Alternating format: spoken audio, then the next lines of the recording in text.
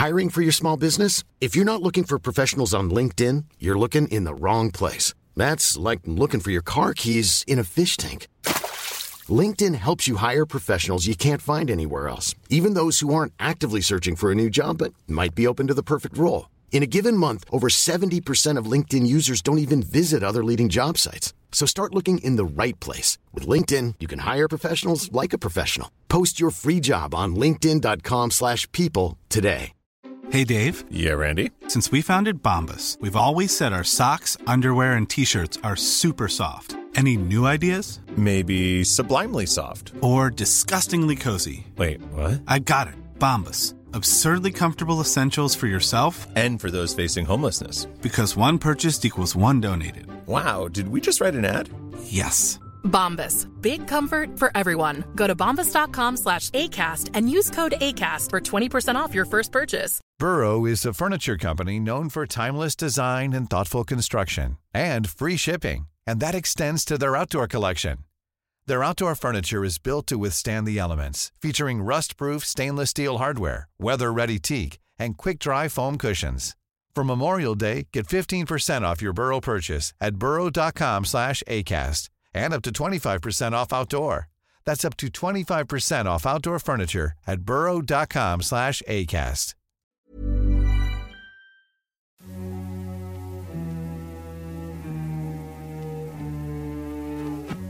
We wish everybody in the region peace, but anyone who wishes us a war, we give it to them.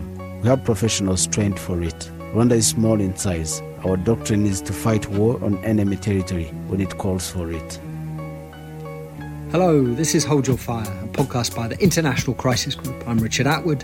For several months now, Ugandan troops have been fighting an ISIS-aligned rebel group, the ADF, or Allied Democratic Forces, in the jungles in the Eastern Democratic Republic of Congo. It's not just Uganda. Burundi's also deployed forces into the DRC to fight Burundian rebels. And we just heard Rwandan President Paul Kagame threaten to send Rwandan troops across the border too. Today we're going to talk about Great Lakes politics, the many rebel groups operating in the Eastern DRC, what Ugandan and Burundian troops are doing, and what would happen were Kagame to send Rwandan forces in. Uganda and Democratic Republic of Congo are joining forces to fight one of the most lethal armed groups in Congo. Ugandan soldiers have crossed into the DRC to take on the Allied Democratic Forces, also known as the ADF.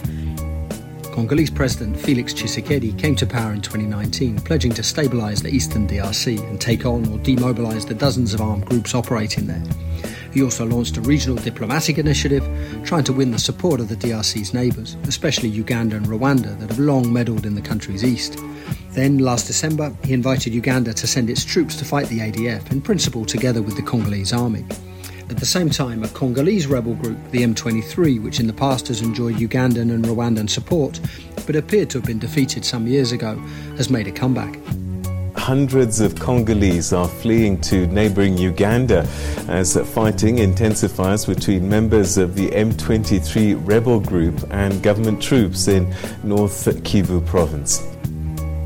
Paul Kagame, Rwanda's president, has expressed his anger about what's happening in the Eastern DRC, particularly related to another group, Rwandan rebels, the FDLR, the Force Démocratique de Libération du Rwanda, a group originally comprising people responsible for the genocide in Rwanda almost 30 years ago. This is Kagame again. Our focus is on DRC because of the terror groups based there, including FDLR and other groups which could merge with ADF. In some cases, we may negotiate, cooperate, and if it crosses the red line, we shall intervene and take on the issue. So what should we make of Uganda's operation and what Burundi's doing? Will Kagame send Rwandan troops in? What would happen if he did? How grave is the danger of another free-for-all in the Congo's war-torn east?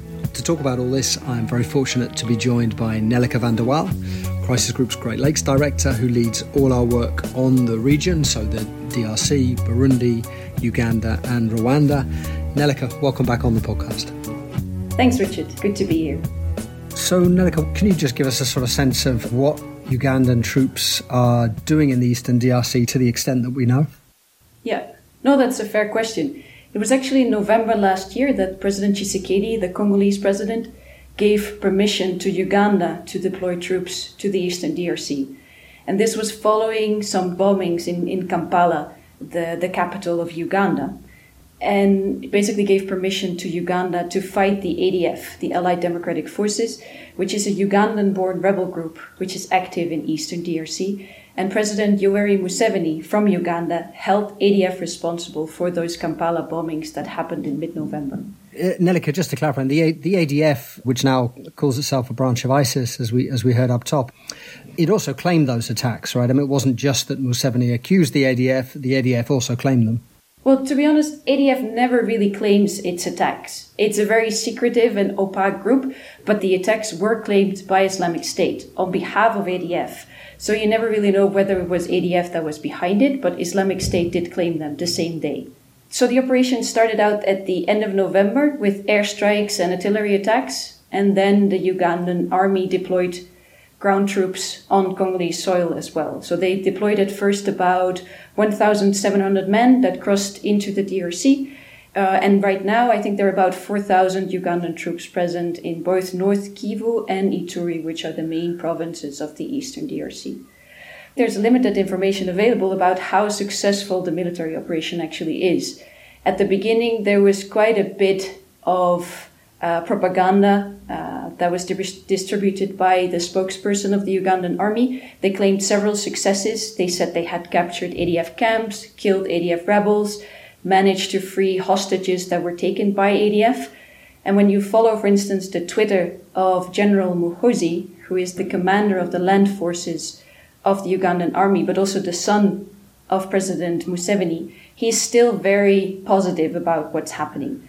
But we haven't been able to get a lot of first-hand accounts. There are limited reports of actual clashes between ADF rebels and the fighters of the Ugandan army.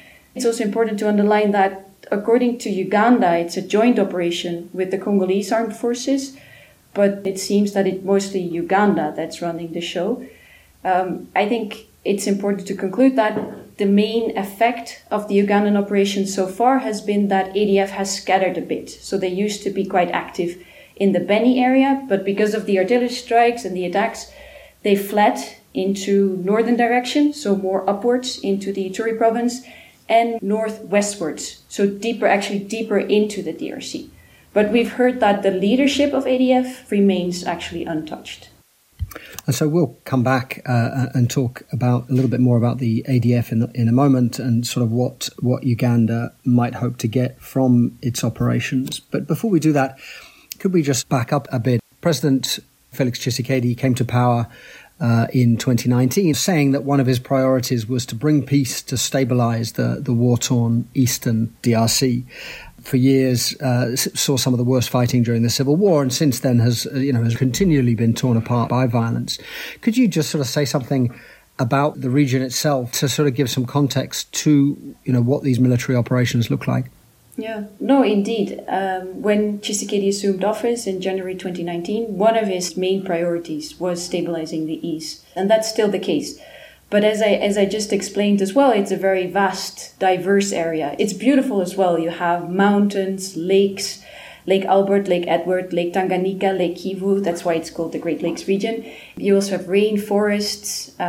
You have small villages, but also bustling cities like Goma, Bukavu, that are very nice to visit. But it's also an area, and you rightly pointed it out, that has been ravaged by war for about 2 or 3 decades already. As I mentioned, it's also a very vast area. So the DRC itself is often compared to the size of Western Europe.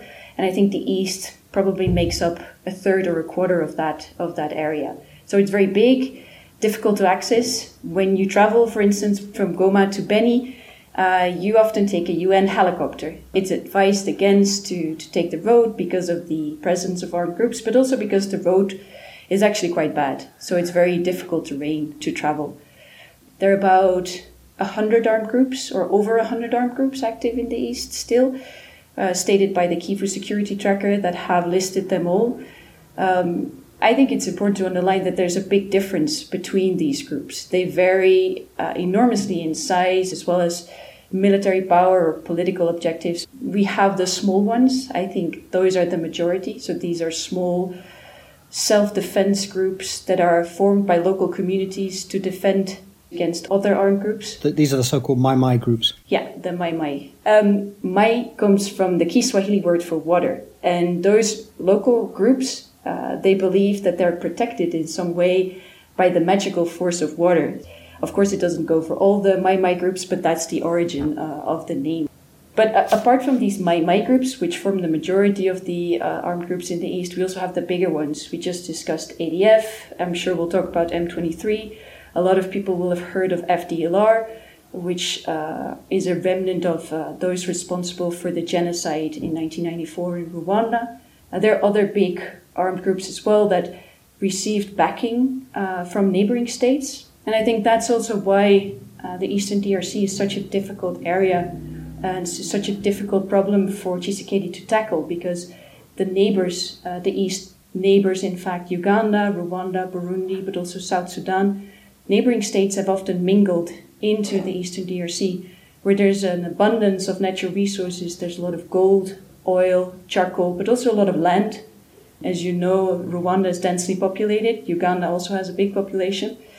So we've often seen in the past that Uganda and Rwanda in particular have fought their proxy wars on Congolese soil. They backed several rebel groups active in the east. So it's a beautiful area, but also one plagued by violence. And maybe worth noting as well that it's a long way from the Congolese capital, Kinshasa, right? But very, very close to Rwanda, Uganda and Burundi. Yeah, no, you're right. The East is more focused on its neighboring states than it is on Kinshasa. The distance between Kinshasa and Goma, for instance, is huge, whereas Goma immediately borders Gisenyi, which is a Rwandan town. So it's logical for the population in the East to turn towards those neighboring states for trade, for protection, etc. Just so people understand, when we talk about the Eastern DRC, we're basically talking about the two Kivu provinces, North Kivu and South Kivu, which in essence border Burundi, Rwanda and Uganda. And then you're talking about Ituri, which is north of that, which is basically bordering Uganda. Yeah, no, that's correct. So from north to south, it's Ituri, North Kivu, South Kivu. That's basically the East. And so Tshisekedi came to power 3 years ago or so, pledging to sort of renew efforts to stabilize the East. And he's done that initially through some regional diplomacy, trying to bring, in particular, Ugandan President Yoweri Museveni and Paul Kagame, Rwandan President, bring them together to sort of try to help resolve their differences. But that effort didn't go very far. I mean, do you want to say something about how Tshisekedi's policy has evolved over the last few years? Yeah, so his focus, more than of his predecessor Joseph Kabila, has been on bringing the region together. And I think that's in particular because he realizes that he needs the regional states in order to ensure stability in Eastern DRC. He knows that tensions between his neighbors could play out on Congolese soil, and that's why he initially focused on improving the relationship between Museveni and Kagame. He did so by launching a so-called quadripartite framework together with his Angolan counterpart, Joao Lorenzo. And they set up a few meetings between Museveni and Kagame, and they were actually quite successful at the beginning. Kagame and Museveni had a fallout that started in 2019 over mutual allegations of espionage and support to rebel groups on Eastern DRC soil. And that also led to the closure of the border between Uganda and Rwanda, the so-called Gatuna border, which is an economically quite important border between the two countries. And Tshisekedi and Lorenzo brought the two men together, even leading to the signing of a communiqué in which the two leaders stated that they would no longer mingle in each other's affairs.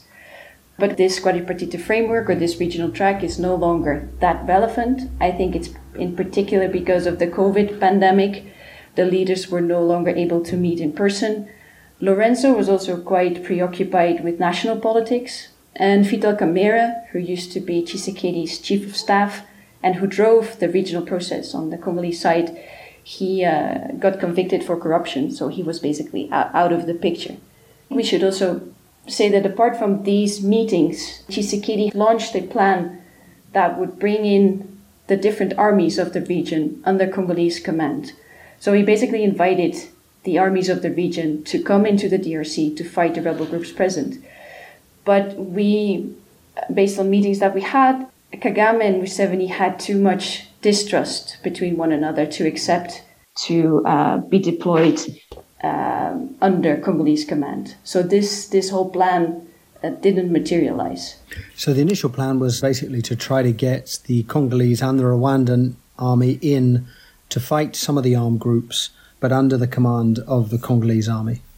Yes. So they had a meeting at some point in Goma where the different armies of the region were invited, also MONUSCO, the UN peacekeeping mission present in the DRC, and they discussed having all the countries of the region in the DRC to fight under Congolese command. But this didn't materialize, and you then saw that Tshisekedi instead, I think, pursued more of a bilateral track. So he spoke to the countries individually. He had a meeting with Kagame where they agreed upon some sort of military cooperation. He had a same meeting with the Burundian president, Evariste Ndayishimiye, where they also agreed on military cooperation. And he had long chats with Museveni, leading to the intervention that started in November last year. So you had this regional diplomacy, which then sort of fell apart. He then started this bilateral diplomacy. And all the while in the East, what was happening? I mean, we've talked about the ADF, but that was going from strength to strength. Its ties to ISIS were becoming clearer. And at the same time, you had this other group, the M23, which also appears to have been making a comeback. Yeah, so to come back to ADF, as I mentioned before, ADF was a Ugandan-born rebel group that first emerged in the 1990s and initially had the objective or the wish to overthrow the Museveni government. Most of its members were recruited from an Islamist sect in Uganda. The Ugandan army launched an offensive against ADF, and they were driven into the DRC, where they gained a foothold in the mountainous area of the Rwenzori Mountains. And I think it's important to note that most members of the ADF were from the Ugandan Bakonjo ethnic group. And this ethnic group is closely related to the Nande ethnic group, which you can find on the other side of the border. So that's a DRC ethnic group. So it was very easy actually for the ADF to get access to the local communities because they spoke the same language, they shared a history, they shared trade networks, etc. So ADF managed to get really embedded into those local communities. They also formed alliances with local politicians, but also national politicians, with the army, etc. And the group managed to be in the area for quite a long time. There was a period of relative calm, I think, until 2014, when the group came back at full force and started attacking civilians. Brutal killings with machetes, often at night. What you then saw is that the Congolese military launched an offensive against ADF, and they managed to capture the leader of the group. At the time, Jamil Mukulu was captured in 2015 and taken to Kampala, where he's currently on trial. And Mukulu was succeeded by Musa Buluku, who's still the leader of ADF and who has apparently started the connection with ISIS. And Nelleke, what should we make of the ISIS connection? I mean, in practice, has it changed much about the identity of the group? Yeah, there has been a lot of debate about the connection of ADF to ISIS, and there's a lot of controversy about it as well.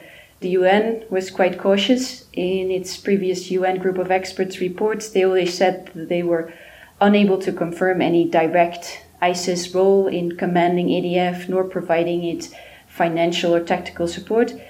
Another researcher that I spoke to indicated that ADF is in fact a very opportunistic armed group. They form alliances with everybody, so they're just as connected to churches in the Beni area as they are to the mosques. Other people are in fact more confident that the IS link is there. The United States, they designated the group as a terrorist organization in March 2021, defining it or naming it ISIS DRC, no longer referring to it as ADF. The Canadians did the same in June last year. They also listed the group as a terrorist organization.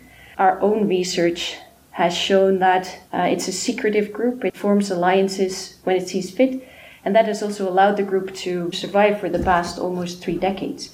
And based on interviews that we've had ourselves with former ADF members that demobilized, we were able to talk to them in Kampala recently.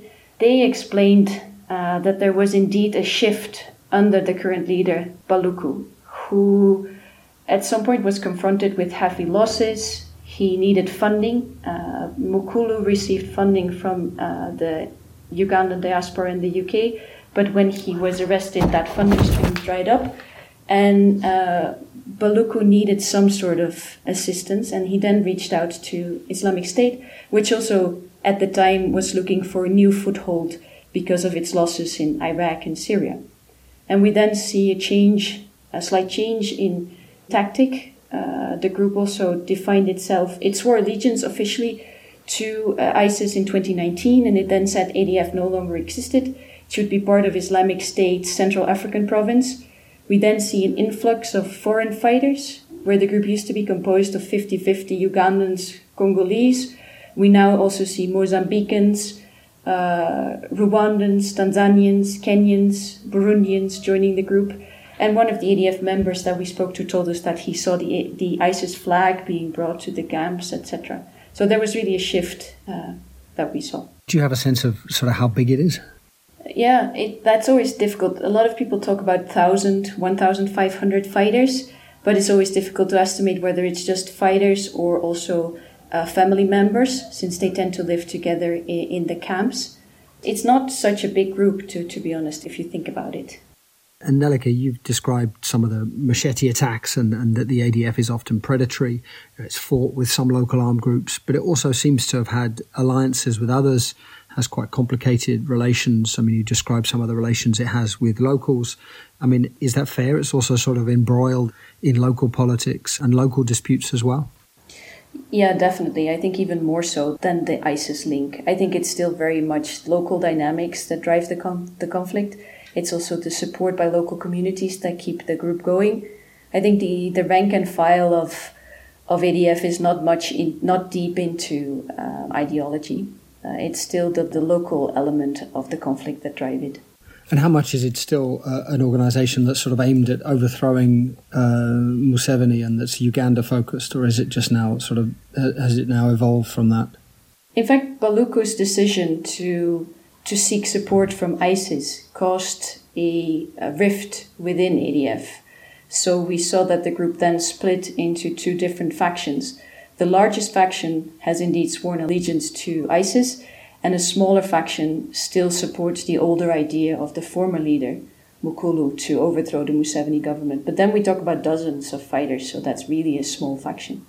So that's the ADF, in essence, the pretext for Uganda's military intervention. But then you've also got, over recent months, the M23, another rebel group, this one Congolese, that's been re-emerging, as we heard up top, a group that in the past has had support from both Uganda and Rwanda. Some years ago, it appeared to have been kind of largely defeated by what's known as the Force Intervention Brigade, which is part of the UN mission, MONUSCO. But M23 seems to have regrouped. It's kind of making a comeback. Yeah. So after the defeat of the group, indeed, by the FIB, and also because, as we discussed before, because Rwanda decided to no longer back the armed group, because it suffered from backlash when the UN group of experts first reported on Rwandan support to the group. So both because of the military force of the FIB and because Rwanda backing out, the group was defeated in 2013.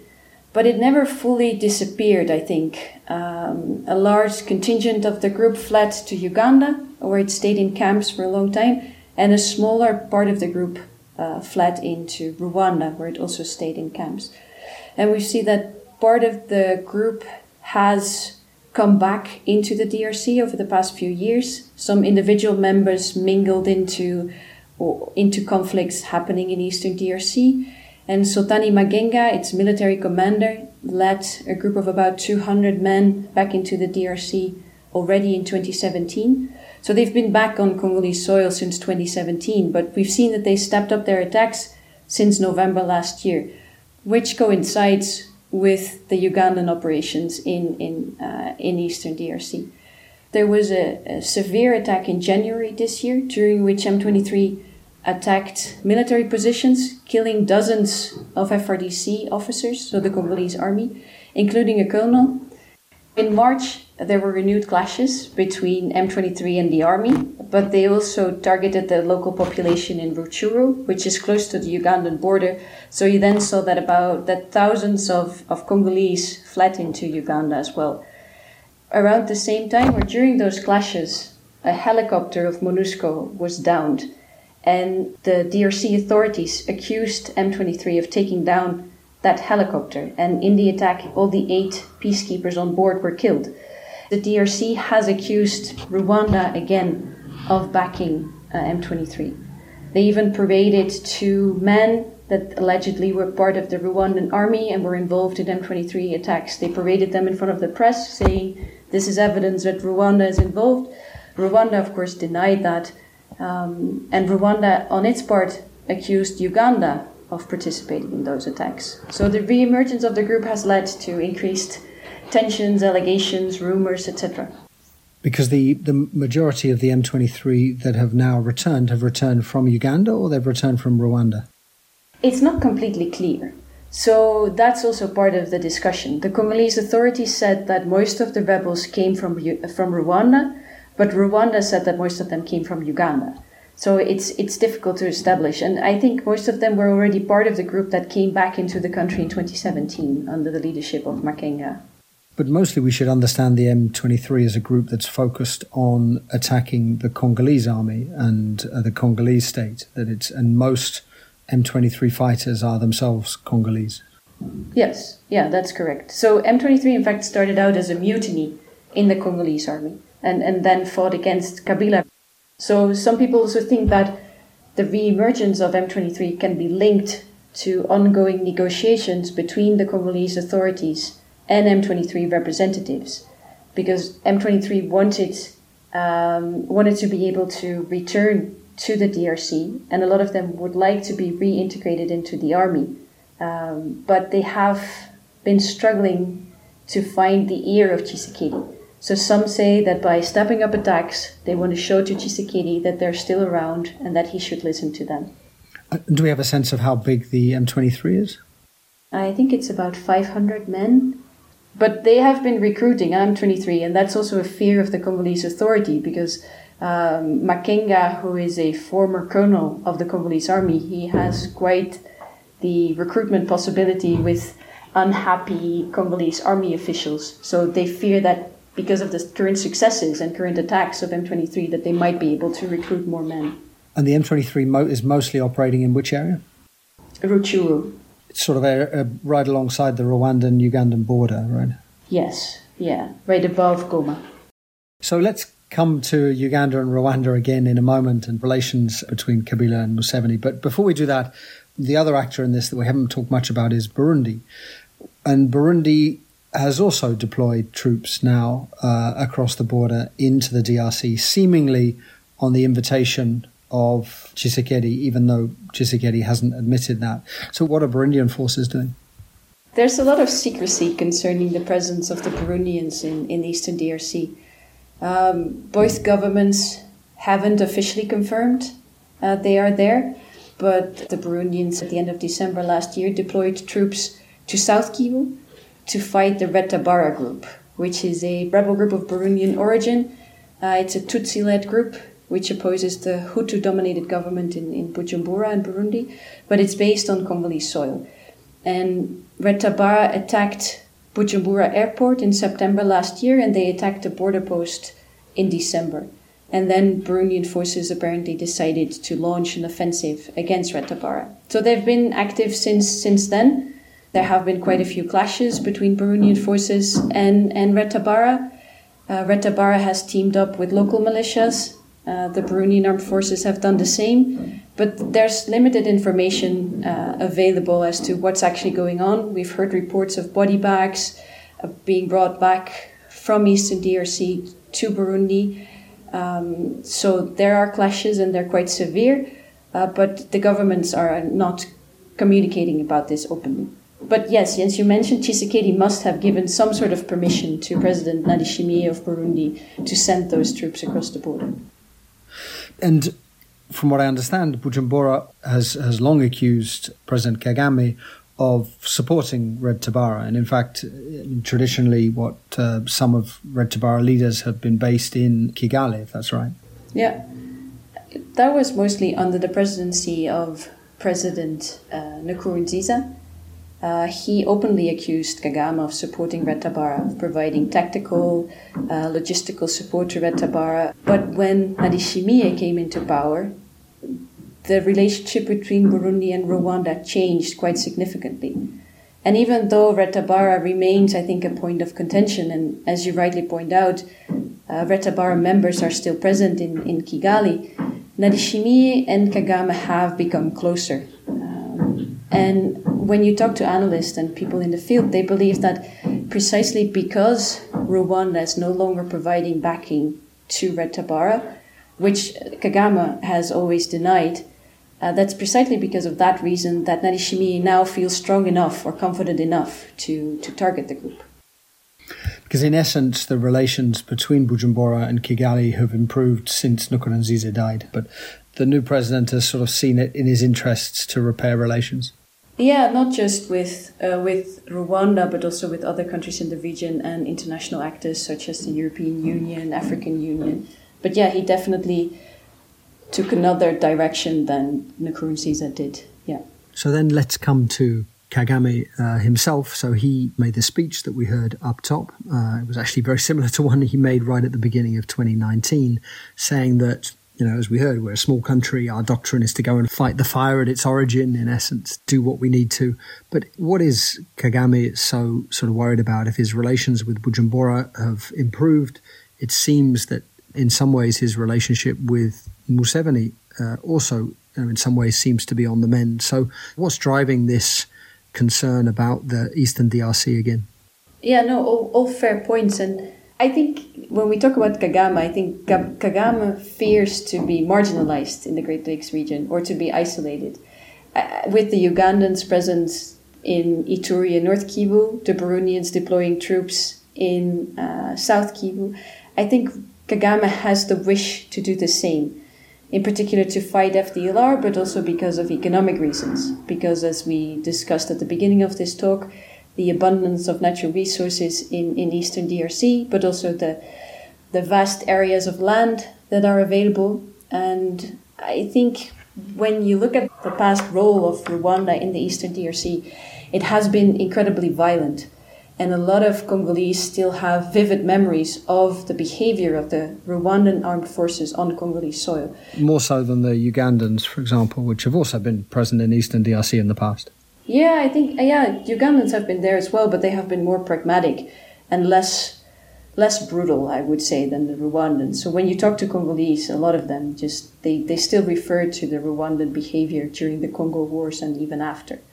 So I think Rwanda realizes that it can't deploy troops the same way as the Ugandans or the Burundians are doing at the moment. And we already saw that in December when rumors about the potential deployment of Rwandan policemen to Goma led to big manifestations in Goma against this potential deployment. But I think apart from the fight against rebel groups, it's also about spheres of influence. So Uganda and Rwanda, they both have an interest in all the economic richness that the DRC has to offer. And with Uganda present in North Kivu, and I think Rwanda fears that it might lose influence to Uganda, in particular because right at the same time that Uganda launched the military operations in November, they also started a road project that would improve the road networks in Eastern DRC, connecting several important cities, which would really boost trade between Uganda and the DRC. And when you look closely, we just discussed the Rutshuru area, which is also part of the road project. That particular area where the roads will be constructed is very close to the Rwandan border. So the Rwandans fear that with the road project, the Ugandan armed forces that will protect the road project will come too close to the Rwandan border for Kagame's liking. So I think he fears that he might be pushed aside or that he might lose influence in the east. And Nelleke, tell me if this is right, but the sort of official reason he gives is not that Uganda's forces or Uganda construction is coming, up too close to the Rwandan border. I want to share the resources. The official reason, of course, relates to the FDLR, the Rwandan rebel group that opposes Kagame, that initially comprised the genocidaires that from the Rwandan genocide that have been hiding in the eastern Congo since then. I mean, it's an old grievance of Kagame. It's something that he complains about regularly. And I think even when the Force Intervention Brigade, the UN brigade that we talked about, when it dealt this big blow to the M23, and partly thanks to Kagame's withdrawal of support to the M23, he did that on the understanding that the UN, the Force Intervention Brigade, would then turn to the FDLR and deal with the FDLR, which didn't eventually happen. And yet, since Tshisekedi came to power, there does seem to have been more sort of concerted Congolese operations against the FDLR. So how seriously should we take Kagame's concerns about the FDLR now? Yeah, well, it's obvious that Kagame deeply concerns about Rwanda's safety and the security of its population. And that has driven most of its actions in the east, but also in the region. So I think if Kagame states that FDLR is still an issue, then that should be taken seriously. But if you look at the recent FDLR activities, they're actually quite limited. You rightly pointed to the operations that were conducted by the Congolese armed forces from September 2019, during which one of the main leaders of FDLR, Muruchimura, was killed. A lot of people believe that was with the assistance of the Rwandans, though the Rwandans said they congratulated the Congolese armed forces with the successful attack against Muruchimura. But FDLR has been less active, they've been less involved. And supposedly when Muruchimura, the FDLR leader, when he was killed, the Congolese forces found a USB stick with him that allowed them to identify several other FDLR leaders, which I assume kind of further weakened the group. So apparently Muruchimura was wearing that around his neck, and the Congolese armed forces found quite a bit of information about other FDLR members, after which you saw some arrests, some other killings. And then I think FDLR was marginalized quite a bit, and you now see that they are mainly involved in charcoal trade, illegal charcoal trade in the Virunga Park. There haven't been a lot of reports of cross-border attacks of FDLR on Rwandan soil, so it's less of a threat, I would say, to Rwanda than it was before. And do we have a sense of the numbers of the FDLR, or is that even harder to get a sense of? Oh, when I started working on FDLR in 2014, there were about 1,500 members as well. I would need to double check, but I think it's even less nowadays. And Kagame has also talked about the Rwandan National Congress, the RNC, another Rwandan opposition rebel group, and sort of talked about links between them and the FDLR and links to Uganda as well. I mean, is that right? Yeah, one of the reasons for the fallout between Museveni and Kagame was the fact that Kagame accused Museveni of forging some sort of alliance between FDLR and the RNC. So basically the two main enemies of Kagame. And there's evidence that there were indeed meetings between Ugandan government officials and members of the RNC and the FDLR. So there have been reports that at least some members of the authorities, though the Ugandan government officially denied it, that they have been trying to forge some sort of alliance. And RNC, that's a Tutsi-led group of main generals that used to be close to Kagame, who had a fallout with Kagame, then fled the country and started a military wing that was mostly active in eastern DRC. But we now see that because of the activities of the Rwandan armed forces, RNC is less active than it was before. And we have also noticed, you rightly referred to better relations between Museveni and Kagame in the past few weeks, that Uganda has sort of by means of General Muhoozi admitted to the presence of RNC members on Ugandan soil, and they even deported an influential member recently, indicating that they are willing to address some of Kagame's concerns. Nelika, you've mentioned now a couple of times Museveni and Kagame sort of patching things up, or some signs that they might be patching things up after a kind of rocky spell in their relationship. Obviously, a relationship that has had lots of ups and downs over, decades now. Kagame was just in Kampala, in the Ugandan capital, attending What was some family event of Museveni's son that you talked about? Yeah, no, I think it's an important development. Kagame indeed attended the 48th birthday party of General Muhoozi last month in Kampala, which was the first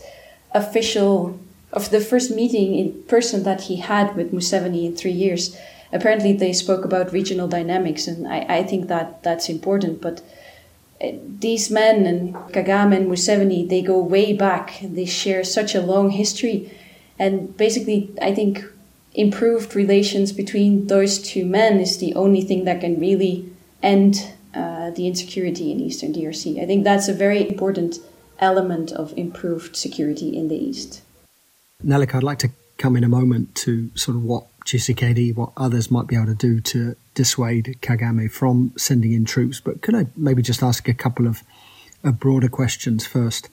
We've talked about the size of both foreign groups and the Congolese groups that operate in the Eastern DRC, and I appreciate it's really difficult to know sort of numbers for sure, but with the ADF, you sort of talked about something in the region of 1,000 fighters, M23 potentially even smaller, although, as you say, it has the capacity to recruit from sort of disaffected former soldiers or soldiers.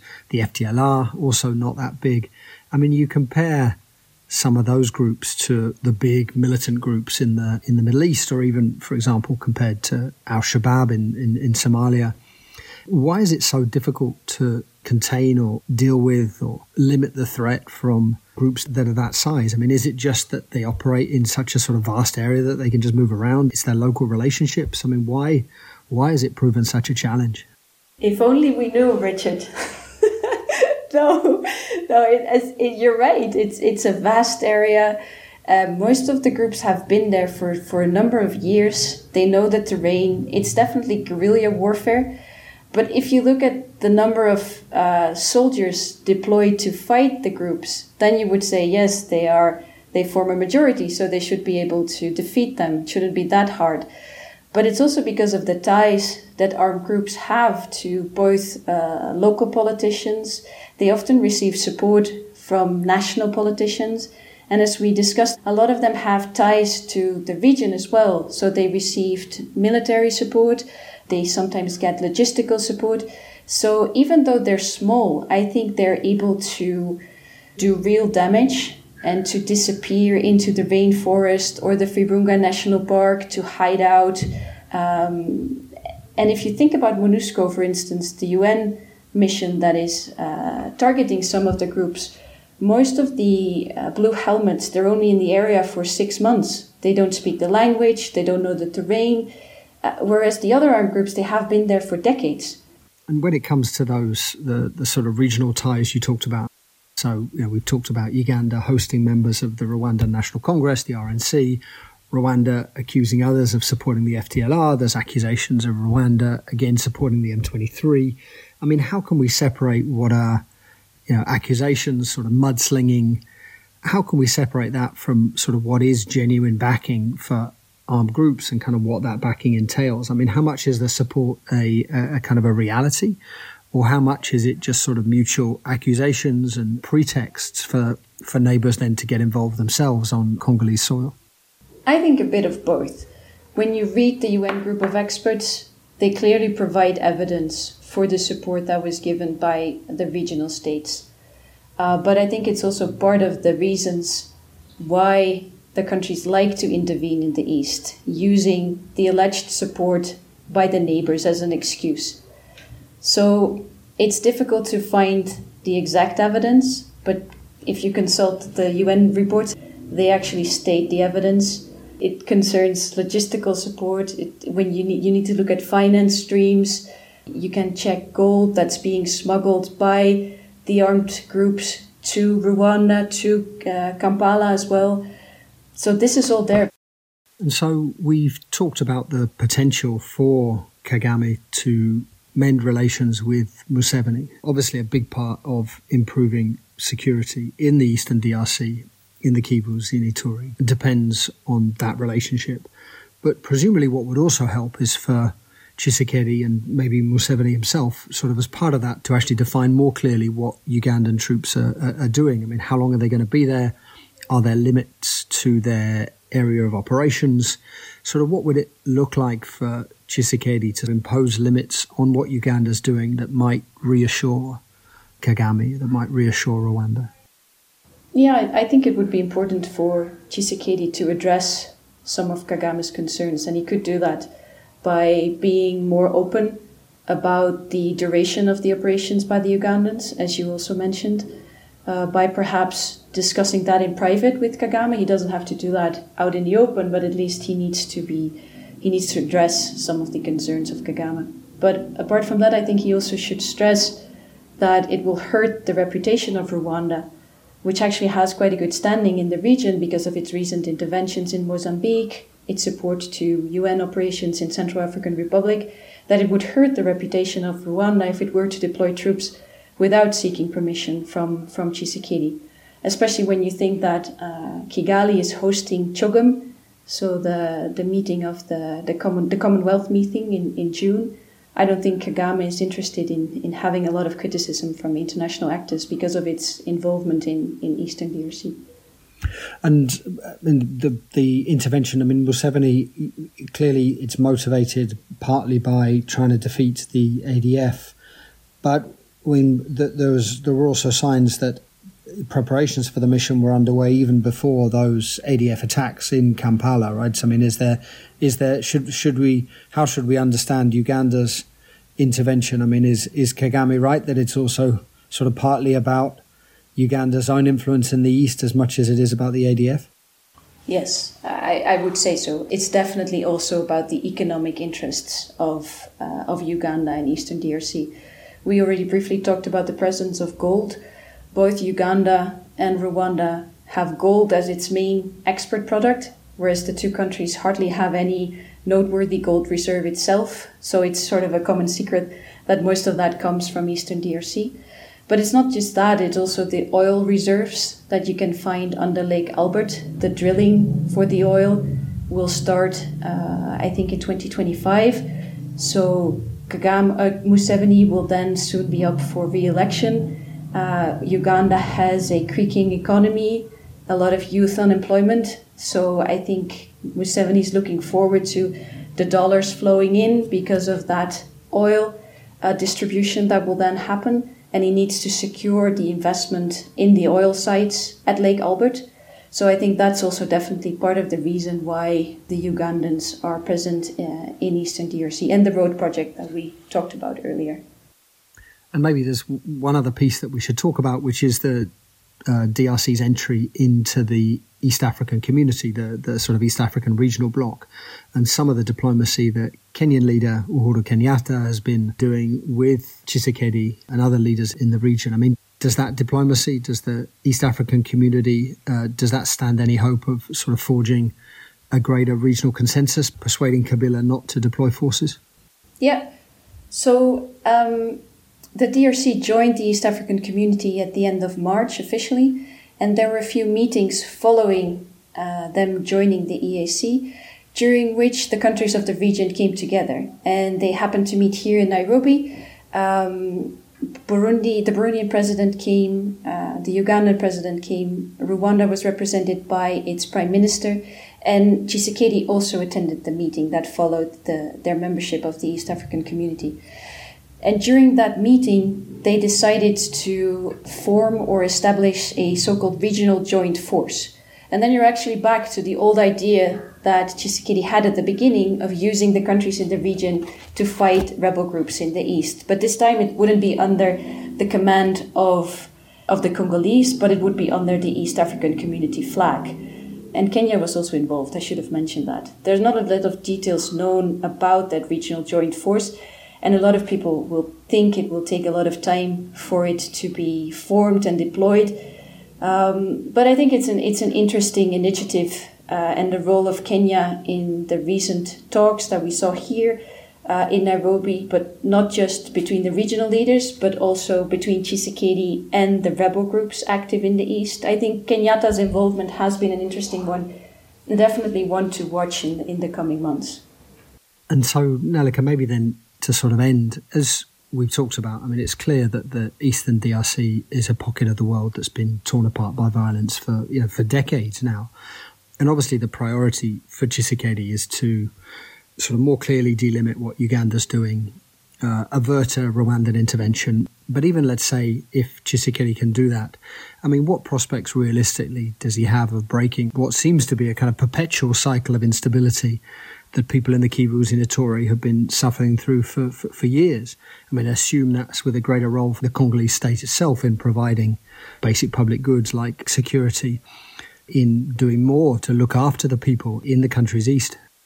Yeah, that's very hard, Richard, to address. During my time in the DRC and all the travels that I made in the east, I think I've always been surprised by the resilience of the Congolese population. So despite the fact that they have experienced rebel violence for decades, they're still doing their regular things. They realize that the threat of rebel group attacks is there, but they continue to be, as I mentioned, resilient, living their lives. I think as we discussed, I think it's very important that the region stops intervening, that it stops supporting rebel groups, that it stops taking benefit or benefiting from the natural resources in the DRC, that also the local population will get something out of it. The fact that they live in such a rich area should also, in the end, bring something good to them. Though, I mean, as you've made clear, it seems as though the Eastern DRC, for many reasons, is deeply interwoven into the sort of economies, the expectations for the economies of Uganda and Rwanda. I mean, how realistic is it, Nelika, that would change? I mean, Tshisekedi himself has agreed that Ugandan and Rwandan companies can extract gold, in some places drill for oil. I mean, is the East inevitably ravaged by violence while that continues, or are there ways to sort of reduce what armed groups are doing, the sort of destruction, the predation, even while that continues? Well, since we discussed that economic reasons also mostly drive the conflict, I think we could perhaps use the recent membership of the DRC into the East African community as an opportunity to discuss trade, to officialize some of the things that are actually ongoing, and also to make sure that the Congolese population benefits from the gold, the oil presence in the area. So yes, perhaps Tshisekedi should push for talks as well within the East African Community bloc to discuss trade deals, to make sure, as I just said, that there is more benefit to it for the Congolese population. Nelika, thanks so much for coming on. Okay, yes, you're welcome. Hold Your Fire is a production of the International Crisis Group. I'm Richard Atwood. You can find all of our work on the Great Lakes. We actually have a piece coming out over the next week or so on some of the stuff we talked about today. You can find all that on our website, crisisgroup.org. You can also follow us on Twitter @crisisgroup. Thanks to our producers, Sam Mendick, Kevin Murphy, Finn Johnson, and thanks, of course, to all of you, to all our listeners. Please do get in touch, podcasts@crisisgroup.org if you have any questions, comments or feedback. If you like the show, please do give us a positive rating or review. Tell others about us. Next week, we're probably going to look at the Islamic State, at ISIS, after the killing of its leader, Abdullah Kardash, and at Islamist militancy more broadly in Syria. So I very much hope that you'll all tune in for that.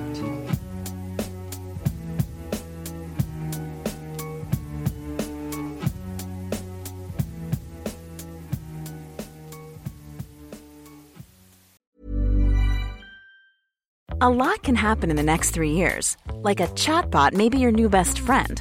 But what won't change? Needing health insurance. United Healthcare Tri-Term Medical Plans are available for these changing times.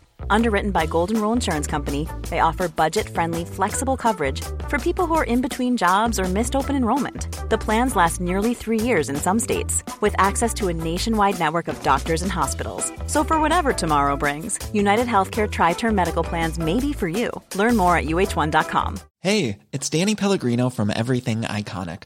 Ready to upgrade your style game without blowing your budget? Check out Quince. They've got all the good stuff, shirts and polos, activewear, and fine leather goods, all at 50 to 80% less than other high-end brands.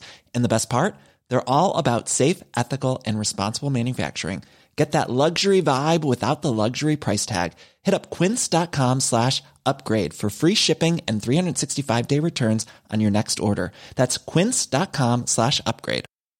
Confidence starts with loving who you are. And when your skin feels nourished and glows on the outside, you naturally radiate confidence from the inside. Give your skin a glow up with Osea's clinically proven Mega Moisture Duo. This ultra-hydrating body care features 2 of Osea's best sellers, Undaria Algae Body Oil and Undaria Collagen Body Lotion. These seaweed-powered heroes use skincare-level ingredients normally reserved for your face for results you can see and confidence you can feel. Osea has been making clean, clinically proven seaweed-infused face and body care products for over 28 years. This luxurious skincare is vegan, cruelty-free, and climate-neutral certified, so you never have to choose between your values and your best skin. Glow from the inside out. Get 10% off your first order with code GLOW at OseaMalibu.com. That's OSEA Malibu.com, code GLOW.